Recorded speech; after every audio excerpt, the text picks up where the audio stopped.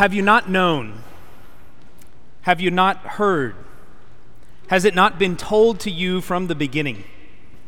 Have you not understood from the foundations of the earth?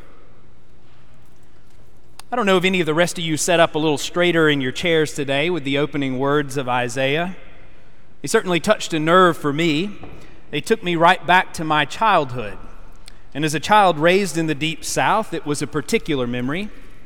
That's because when I was growing up, if I was being asked to do something, I often needed to be told a few times.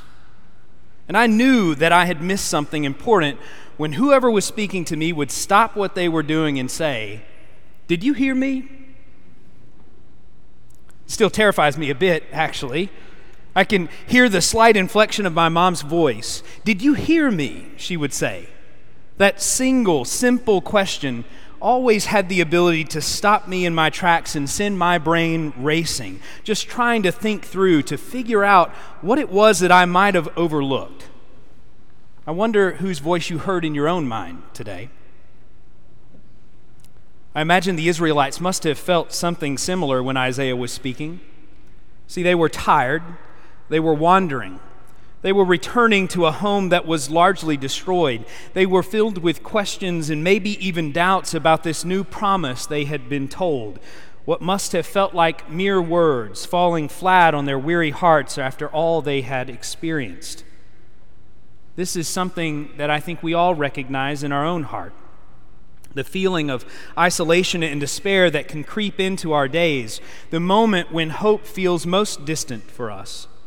And for many, this becomes a dwelling place of sorts, where we can become convinced that our circumstances could never improve in light of the realities of our time and the limitations of our resources, that it might actually be impossible from this place to rebuild our world. And then there's Isaiah, who this week I could only hear in the voice of my mom. "Have you not heard?" Isaiah says. Sometimes we need that voice in our life. I needed that voice this week. In a world where busyness has been elevated to an art form, Isaiah's word became a needed invitation, beckoning me to pause, to look and listen for that detail that is easily overlooked, to rise above the fog of my everyday and hear my soul speak what it has always known, despite the immediate worries of my life. To recognize that despite all the destruction and misuses of authority we encounter in our daily life, that our God is still creating, bringing princes to naught and making the rulers of the earth as nothing. That even in the midst of what feels most hopeless to me, our God is everlasting, giving power to the weary and strengthening the powerless. This is the truth at the very foundation of our creation, and that truth is dangerous. It's dangerous because it stands in opposition to the power and scarcity that govern our life.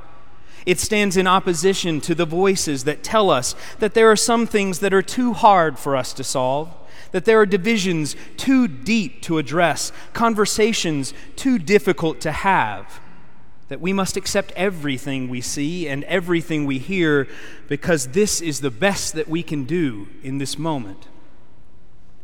I think this is why our tradition often introduces voices like Isaiah's, voices that pull us back to what we have known from the beginning, that our gospel is free of charge. Did you hear that today?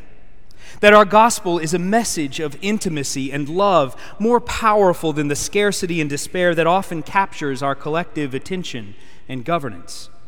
And it is just as close as an outstretched hand, a gentle touch that we saw in our gospel reading today. And that is where we find our hope. Paul knew something about this power as he responded to God's call to share the gospel and encouraged other followers by saying, "For though I am free with respect to all, I have bound myself to all, so that I might win more of them. To Jews I became like a Jew. To those under the law, I became like one under the law. To those outside the law, like one outside the law. To the weak, I became like one who is weak." Now, to some, Paul's words today might feel somewhat icky. are at the very least potentially inauthentic. I also recognize that they can be especially challenging to contemplate for folks who have been harmed by the church in any way along their journey. And it's easy enough to receive these words today and assume that Paul is instructing us as followers to pretend to be all things to all people at all times, to do whatever it takes to bring them into our community and assimilate them. But I don't think that's what Paul was imagining at all. Perhaps that's why we are asked to ponder these words again today. So look again at that epistle. Who is it that Paul is speaking to? In his context, Paul is not speaking to folks walking in lockstep with the Greco-Roman society. After all, he didn't say, "To a centurion I became like a centurion." No, he consciously sheds the dominant imperial values of his time so that he can enter into a sacred likeness with the members of his society that are outcast, humiliated, and targeted for oppression. He takes on that likeness even though it puts him in danger with them, even though he is a Roman citizen with power and rights that would allow him to avoid this danger for himself if he wanted.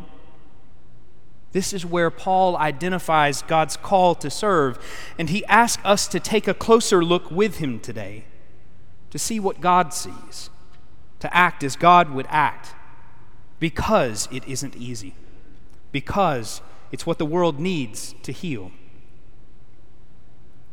I wonder what would happen if we entered into more of these challenging places in our own life and in community. If we waited with God there, knowing that our call to love and serve will demand our all, and trusting that God will renew our strength for the journey ahead. I wonder how that kind of willingness might transform the very challenges of our society, the hardest ones, helping us to see more than growing poverty and food insecurity, but our siblings crying out, praying for assistance in a world of plenty. More than uncontrolled immigrants and refugees at a border, but instead our neighbors fleeing for their safety, praying for a peace that we take for granted. More than rowdy and vocal demonstrators, but our neighbors who are discriminated against, are outcast, fighting to live their life as freely as everyone else. More than an uncontrolled opioid epidemic, but our friends living with addiction, yearning to be free. I wonder what would happen if we became more like these people today. I wonder what would happen if we decided to become more like the most targeted people in our communities, to see all of them as siblings and to know them as wanting the same things that we want for ourselves and our families, to risk our very safety and comfort to ensure that they have access to the same, to bind ourselves to them and act to build a more just society so that we can all be free. What might change in our world if that is what we felt we were called to today? Lift up your eyes and see. Have you not known? Have you not understood from the foundations of the earth?